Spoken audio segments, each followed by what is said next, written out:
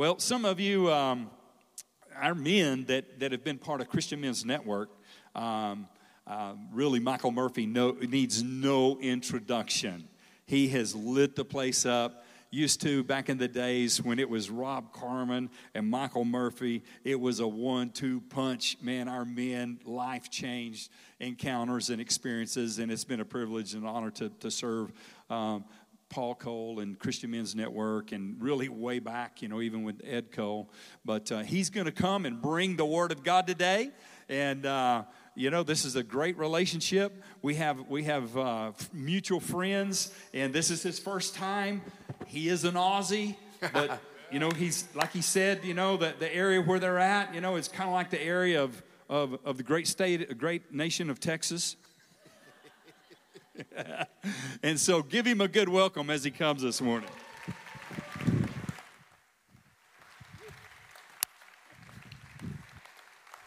Hey, the Life Church, how you doing? I said, hey, the Life Church, how you doing? I'll just do a bit of talking so that you can get used to my accent. Just remember, though, I talk like this all the time. It's actually your ears that have the accent. It's so good to be here, and thank you, Pastor Walt, for that wonderful introduction that I wrote. And I'm here, I'm traveling with a dear friend who's actually my head coach for our ministry, Leaderscape. I've been in ministry nearly 40 years, next year actually, and I've been married 40 years this year, and in ministry 40 years next year.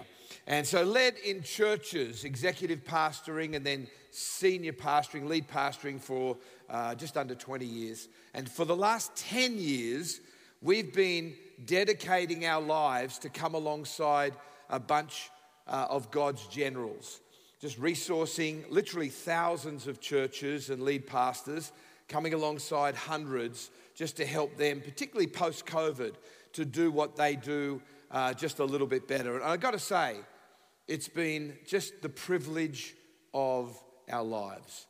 And so my head coach is Darren Bennell. Though I'm a city slicker, Sydney born and raised, he's actually from a town called Tamworth, which is not unlike San Angelo. And I'm not just saying that. It's about 6 hours out of Sydney, and lots of property.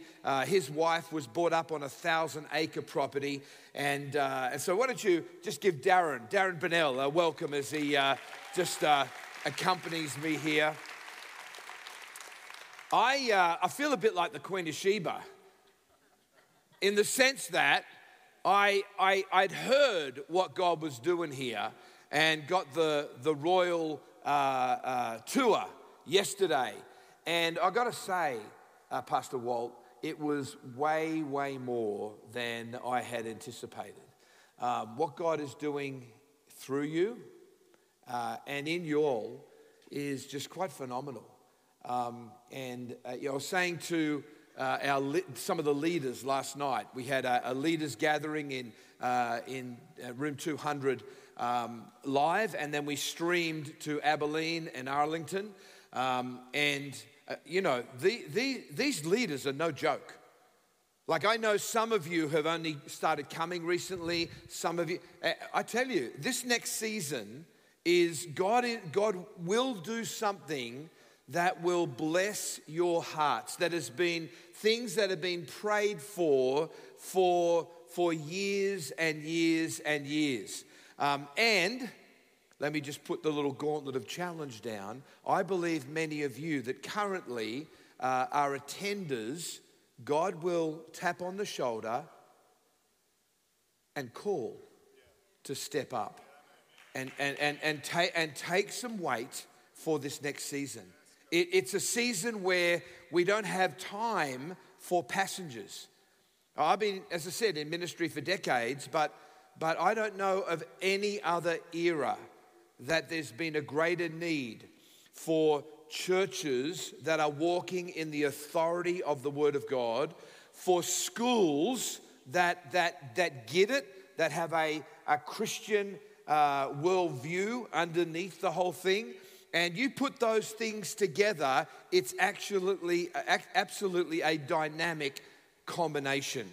And so, Pastor Walt, in fact, we were talking, and I'm doing a podcast, and I mean, it's Sunday, right? So I'm like, would you be able to actually do one of the podcast episodes? So we're recording it this afternoon. It's going to be an absolute blessing to pastors and leaders all over the globe as Pastor Walt imparts faith and shares principles about how to engage what God is doing, how to step up in the faith to see not just the facilities, but the amazing thing that is going here.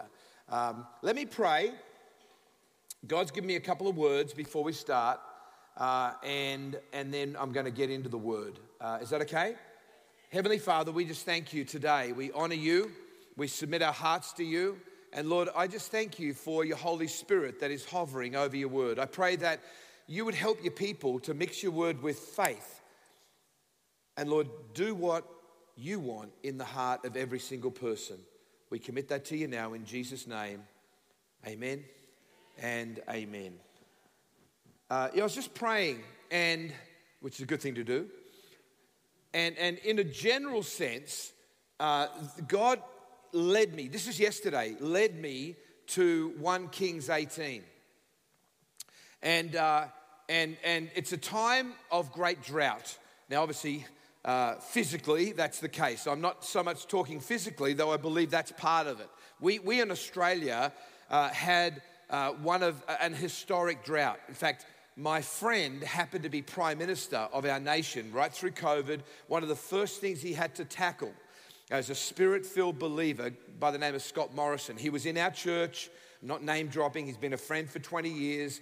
We've been discipling he and Jenny and working alongside them for all that time. But God took him from pretty much obscurity and made him Prime Minister. He won an unwinnable election, got up and said, I still believe in miracles. That's the Prime Minister of our nation. And he's actually one of the podcasts, Pastor Walt, that you'll be joining alongside. But God took me to 1 Kings 18. And here's what it says in verse 41. There's been this rain, been this drought, historic drought. And I want to speak this over you all. There is a sound of an abundance of rain. I said there is a sound of an abundance of rain. And it goes on, and he told the servant, he said, go over to the hill there. I know you don't have many here. You've got the twin hills there, twin mountains, twin peaks.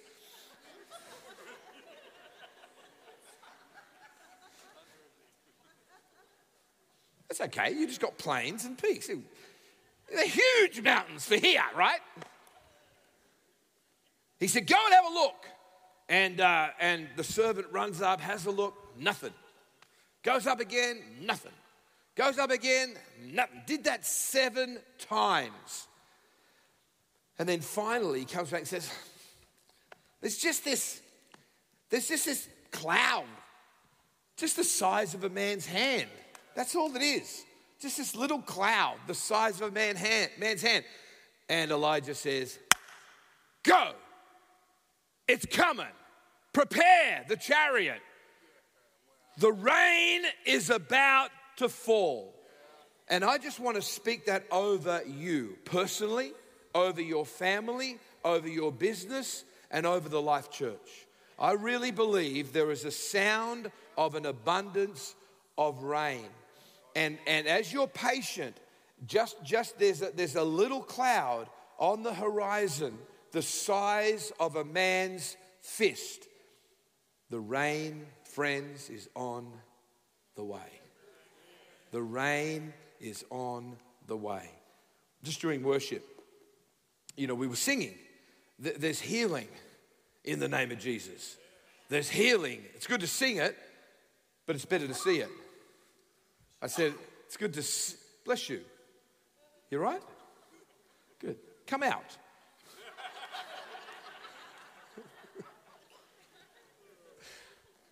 So I just sensed there was someone with some nasal, like pain behind your nose. Someone else with pain behind the eyes. Someone else who is suffering from night terrors.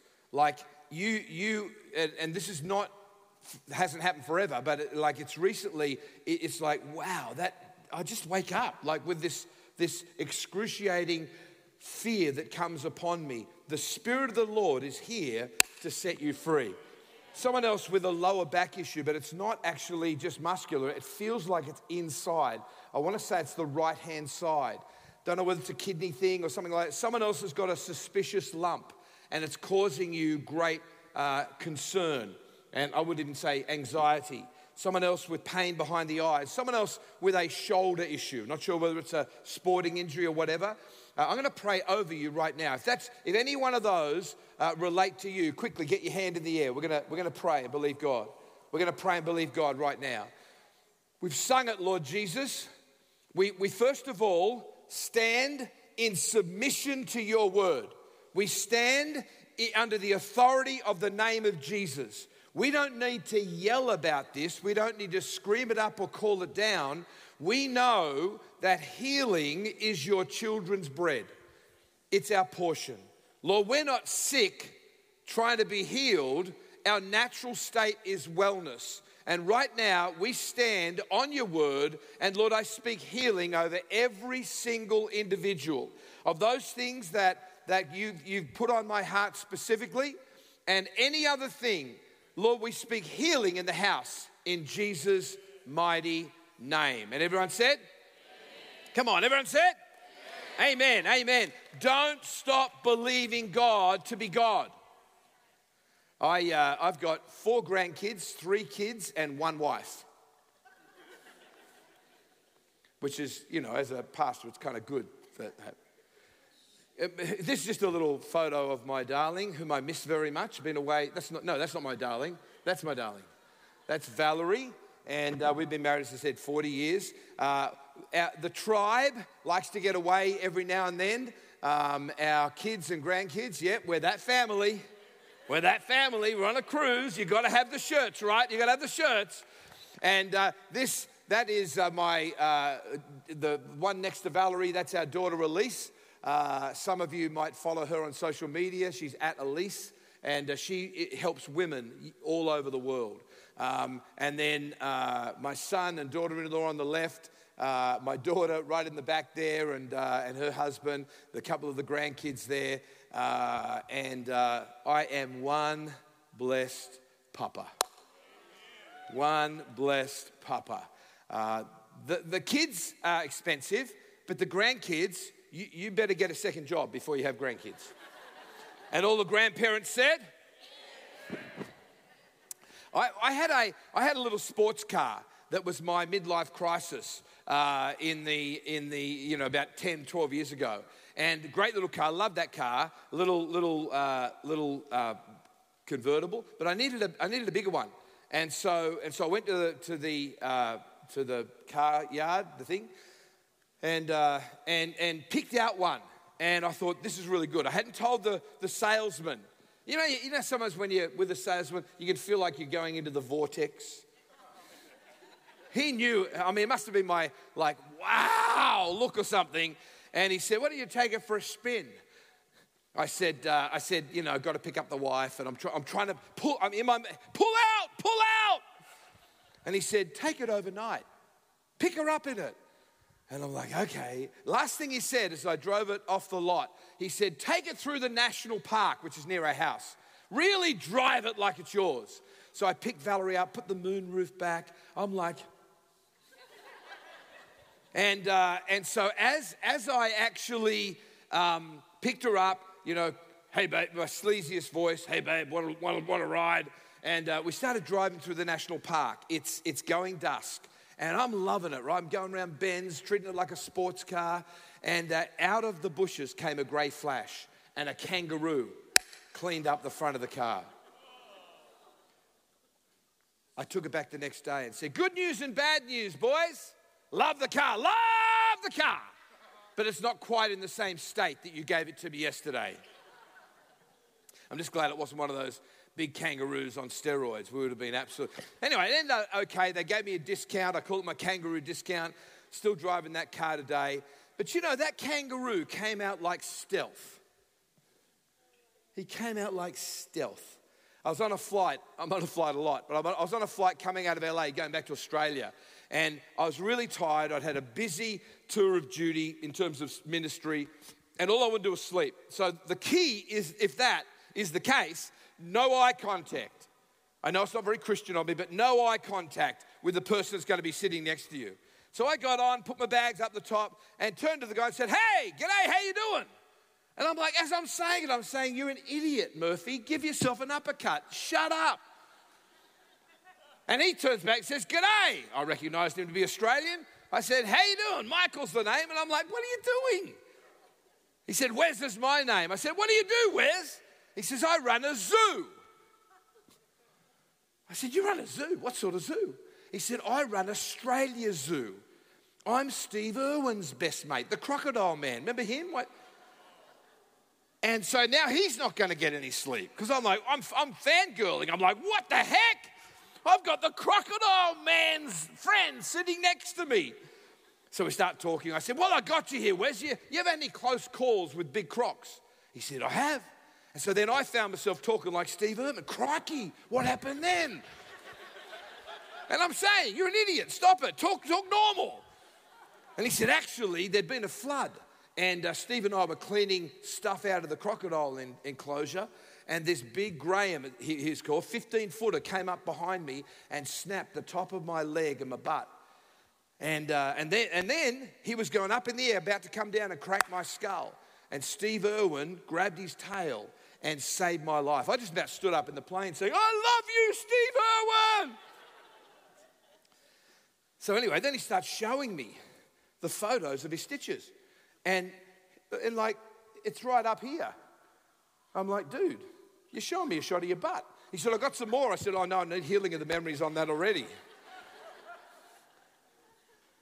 Crocodiles operate by stealth. Their whole strategy is they'll just sit with their eyes above the water, even just their nostrils, and they'll look. And sometimes they'll wait for days. They'll see your pattern. I mean, up in FNQ, far north Queensland, they've got signs everywhere. You don't walk near the water edge. I mean, dogs have been known to owners taking the dog for a walk on a leash, and they look back and all there is a leash. They stalk. You know, that kangaroo went to the kangaroo heaven in the sky. The car got fixed. He hit us by stealth. No drama. Well, drama for him. Crocodiles, they hunt like stealth. But you know what? The enemy operates exactly the same. Come with me to Proverbs chapter 14. Proverbs chapter 14. And verse 12 says, "There is a way." Everyone say, "There's a way." Come on, there's a way that seems right unto man, but the end of that is death. There is a way that seems right to a man, but the end thereof is death. You know, in my life, there was a season. I'm a first generation believer. So just so you know, just relax. I'm not here as someone that's been a Christian all my life. Up until I was about 22, I was living my own life. In fact, the couple of years before that were wild. Started out, the issues for me when I was 14, and I was sexually abused by a man, like an older man, 35 years of age, in the church. Wasn't a priest, but he was a dude that hung around the church. As a young 14-year-old boy, I'm kind of working out my sexuality. Is this okay to be this honest this time of the morning? Haven't even had lunch or anything. And so I'm like, you know, am I gay? Like, it was horrible, but... And so I thought, I'm not going to tell anyone, so I'm just going to prove my heterosexuality. So I started being in relationships as soon as I was old enough to. I think that's enough detail. Ended up with a teenage pregnancy when I was 18. Well, the girl was the one who got pregnant, but I was involved in the exercise, just saying. we'd been going out for 18 months, and we planned, I dropped out of commerce law at university, and we planned to get married at 18. So I got 3 jobs and saved a bunch of money, and we were tracking okay, and that relationship fell terribly apart. Her mum and dad, quite frankly, wanted to get me as far away from her as possible. And you know what? If I were them, I would have done exactly the same thing. Because I was a mongrel. Couldn't spell responsibility. It was all about me. So I thought, what am I going to do? I've got 12 grand, feeling a bit of pain. I'm just going to drink that away. So I blew myself off the planet for the next 3 months. In that time, could have got killed a couple of times. This is my life before Christ. One night I was blind drunk driving a friend's VW, those little bugs, flipped it on its roof, should have been killed. I was hanging upside down in the seatbelt, and I had a little scratch on my back. How many know, of course you do, even before you received Christ, there were angels looking out for you? Oh, come on, don't look at me so holy. How many know there were angels looking out for you even before you came to Christ? So I don't want to talk about those. We've all got stories like that, extreme stories. I don't want to talk about there is a way, that kind of way that seems right under man. I want to talk about maybe the ways that are way more subtle than that. You see, the enemy, one of his greatest strengths lies in his stealth or his subtlety. There is a subtle way. In 2 Corinthians chapter 11, verse 3, the Bible says that Paul writes, I fear lest somehow as the serpent deceived Eve by his craftiness or his subtlety, that you too may be deceived or corrupted from the simplicity that is in Christ. The enemy is subtle. He actually, and that goes way back into the garden. The Bible says in Genesis 3, verse 1, that the devil or the snake was more crafty or more subtle than any other beast of the field. The enemy's subtlety, where he gets really close to the truth, is that which is of more danger to us, arguably, than anything else. So if there's a way that seems right, Thomas asked Jesus a question in John chapter 14. He said, well, how do we know the way? You taking photos? Could you get my good side, please? Just.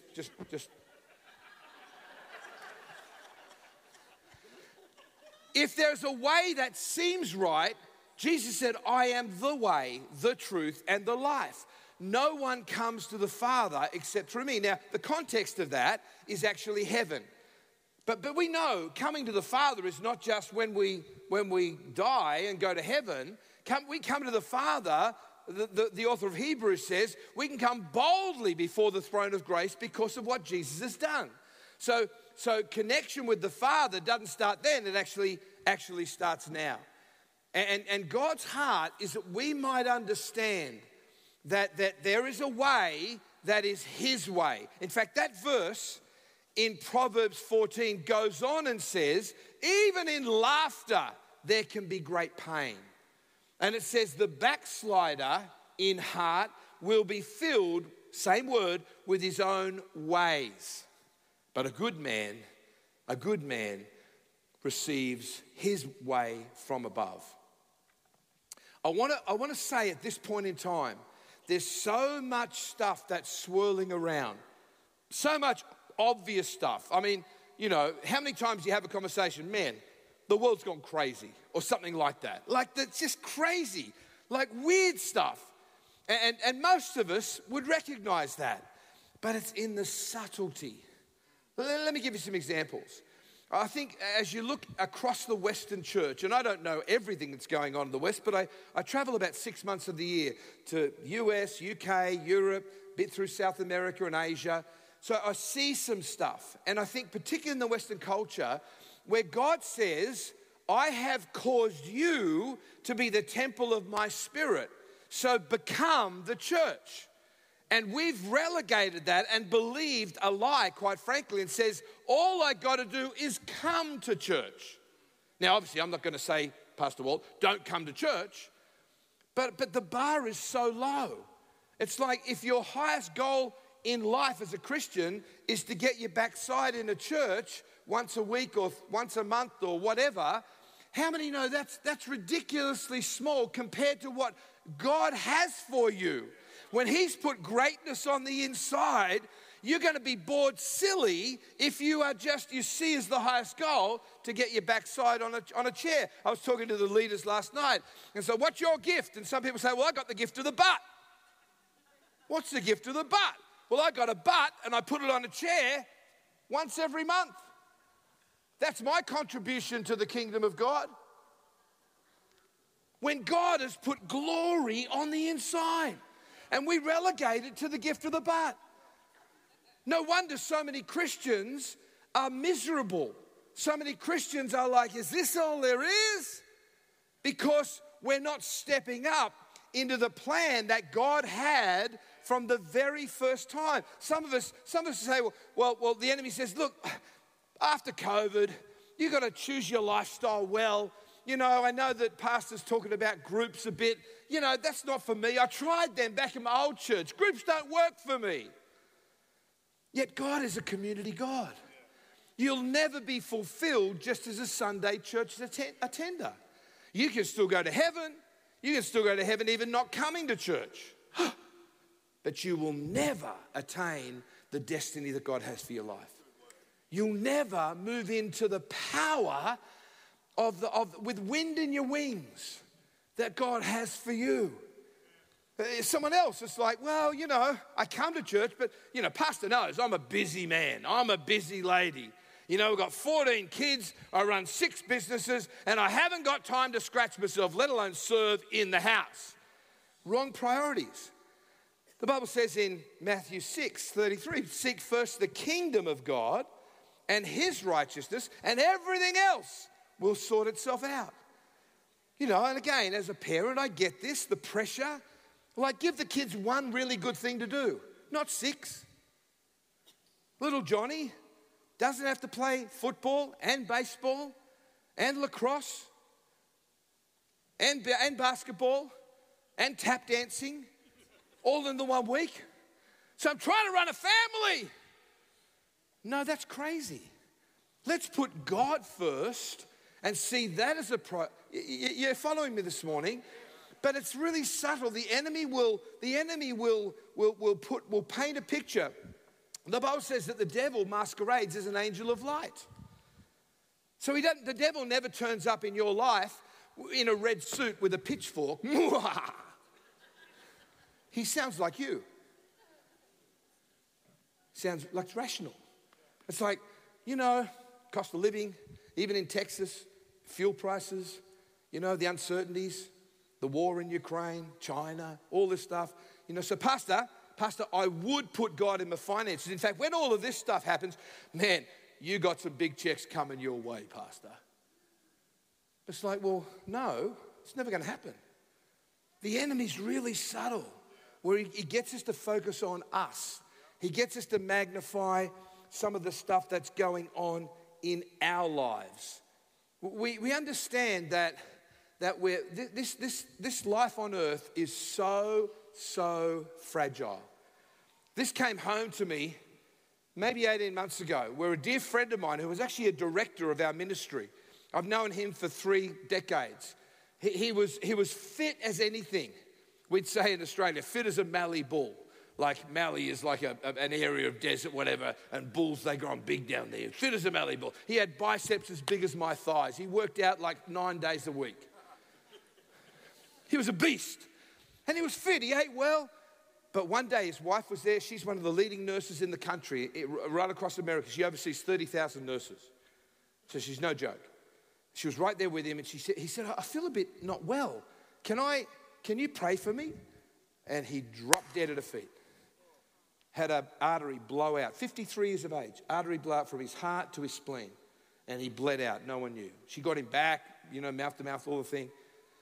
And so he went to glory. He was a campus pastor of one of the churches we work with up in Minneapolis, a church called River Valley Church. He planted that campus from nothing and grew it to about 1,200 people in about 5 years. He actually put about 3,500 people through Alpha and took about 350, 400 people on global trips to some of the most dangerous parts of the world. He was a beast. And yet he's not here anymore. He's in glory. So we raced on a plane, got up to Minneapolis from Australia, and I was sitting in the Sunday service, just about where you are there. And they were singing a song called Hallways, which they wrote. And it says, when I've forgotten, this is not my destination. Remind me, my soul, to start recalling, this is just a hallway. Called Hallways. And God gave me like a picture of my friend Anthony at the gates of heaven. Could you give me a G, please? I'd like to sing this next little bit. No, only joking. As if I'm going to do that. So, thank you. Three stories high, these big hunking medieval type doors. And Anthony was there. If you had asked Anthony, where are you on the hallway, dude? He would have said, I'm about 3 decades back there. But he didn't realize his nose was pressed up against those doors of eternity. He took his last breath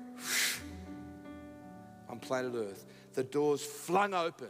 He was almost knocked off his feet. This is what I saw in my mind's eye. Knocked off his feet with the radiance of the light. The very next breath he took was the atmosphere of heaven. That's not just Anthony. That's every one of us. And, I don't know where you are in that hallway. I don't want to scare the whatever out of you, but it's just the truth. But life is so fragile. And the enemy's so subtle. And he'll have you leading a life on that hallway where basically you are the center of the universe. There's doorways.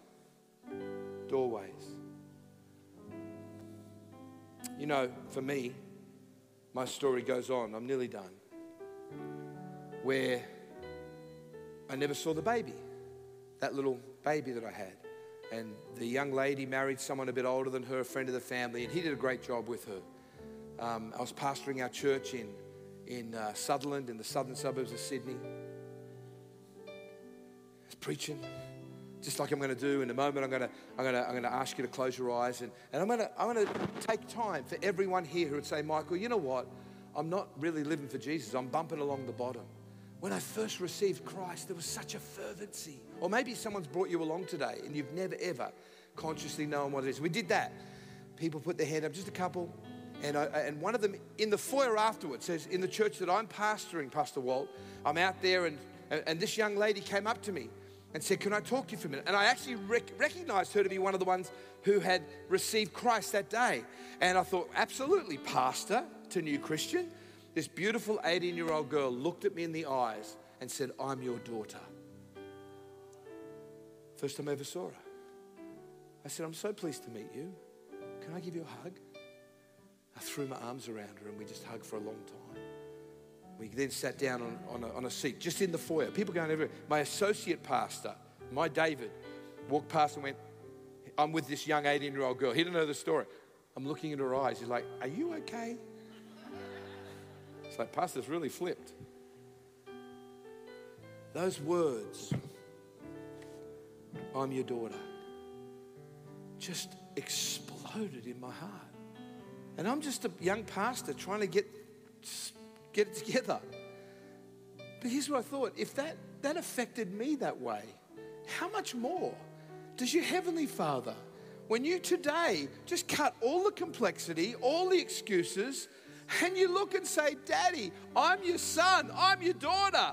God's heart, expect a volcano eruption somewhere in the world.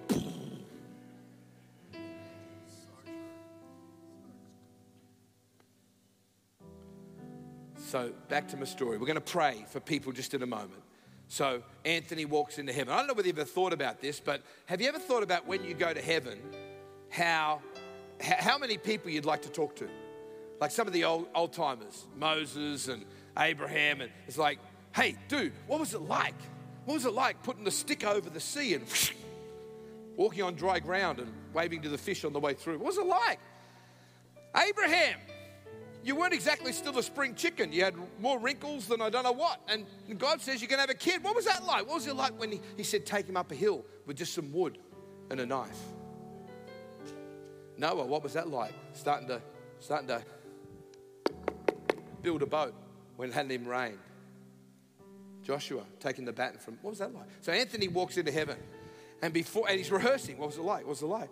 And over the corner, there's Moses, Noah, Joshua, and Abraham.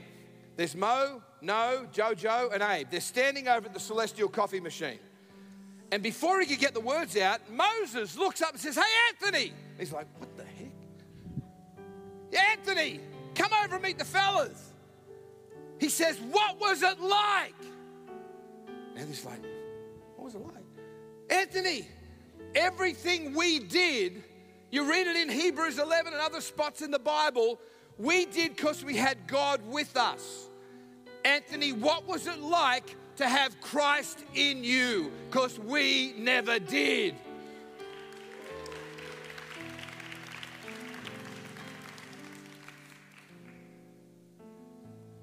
What's it like having Christ in you?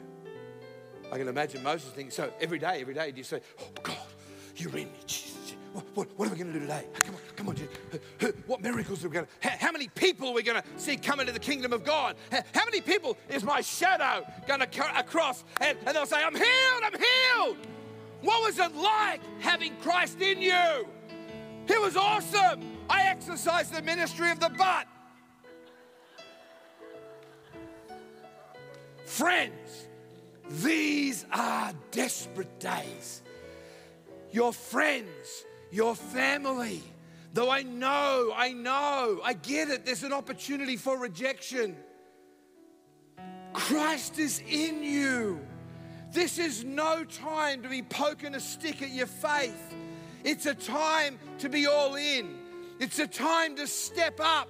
It's a time to do it afraid. It's a time to say, "Jesus, you are in me. You've died and rose again. You've sent the Holy Spirit in order to release me into the purposes of God."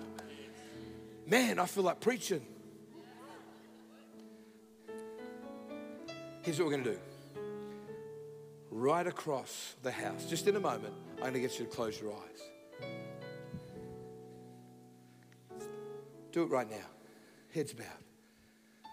I'm going to simply count to 3.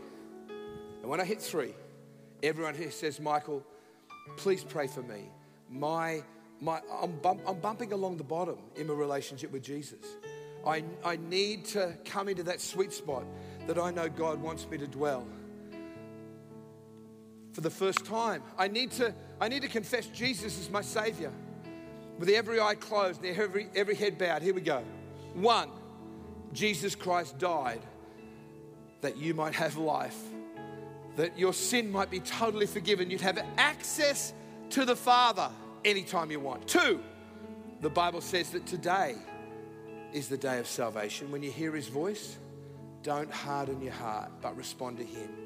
With every eye closed, every head bowed, you say, "Michael, that's exactly where I'm at. I need to get my life right with Christ. I need to acknowledge my need of Him."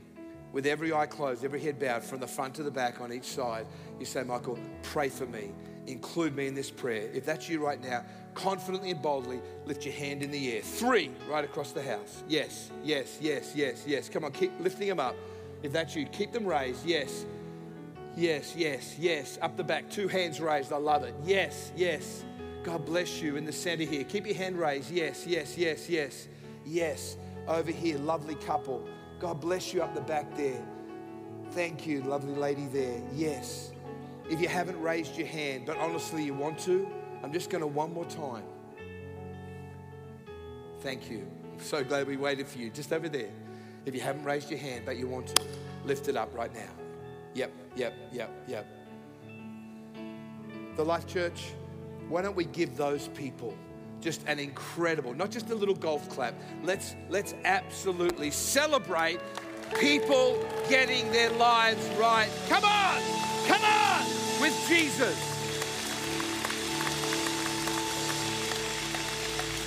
Here's what we're going to do. All of you that raised your hand, and Pastor will be here in a moment just to give you instructions, because one of the things we love to do is help people to the degree you want us to take their next step. It's really, really important that you talk to someone about the decision you're making. Subtle as the enemy, he'll fold that in and nothing will change. we want to help walk with you. Could we pray together? Everyone, we're a family here. Let's join those people that are acknowledging Christ today, and let's do some business with God. You pray this prayer after me. Dear Heavenly Father, come on, dear Heavenly Father, I come to you right now in the name of your Son, Jesus. I acknowledge my need of you. From my heart with my mouth, I confess you as my Savior, and I confess you as my Lord. With the help of your Holy Spirit and Christ in me, I want to live every day to please you. In Jesus' name, amen and amen. God bless you. Thank you for receiving God's word. Thank you, Pastor. Amen. Thank you, Michael.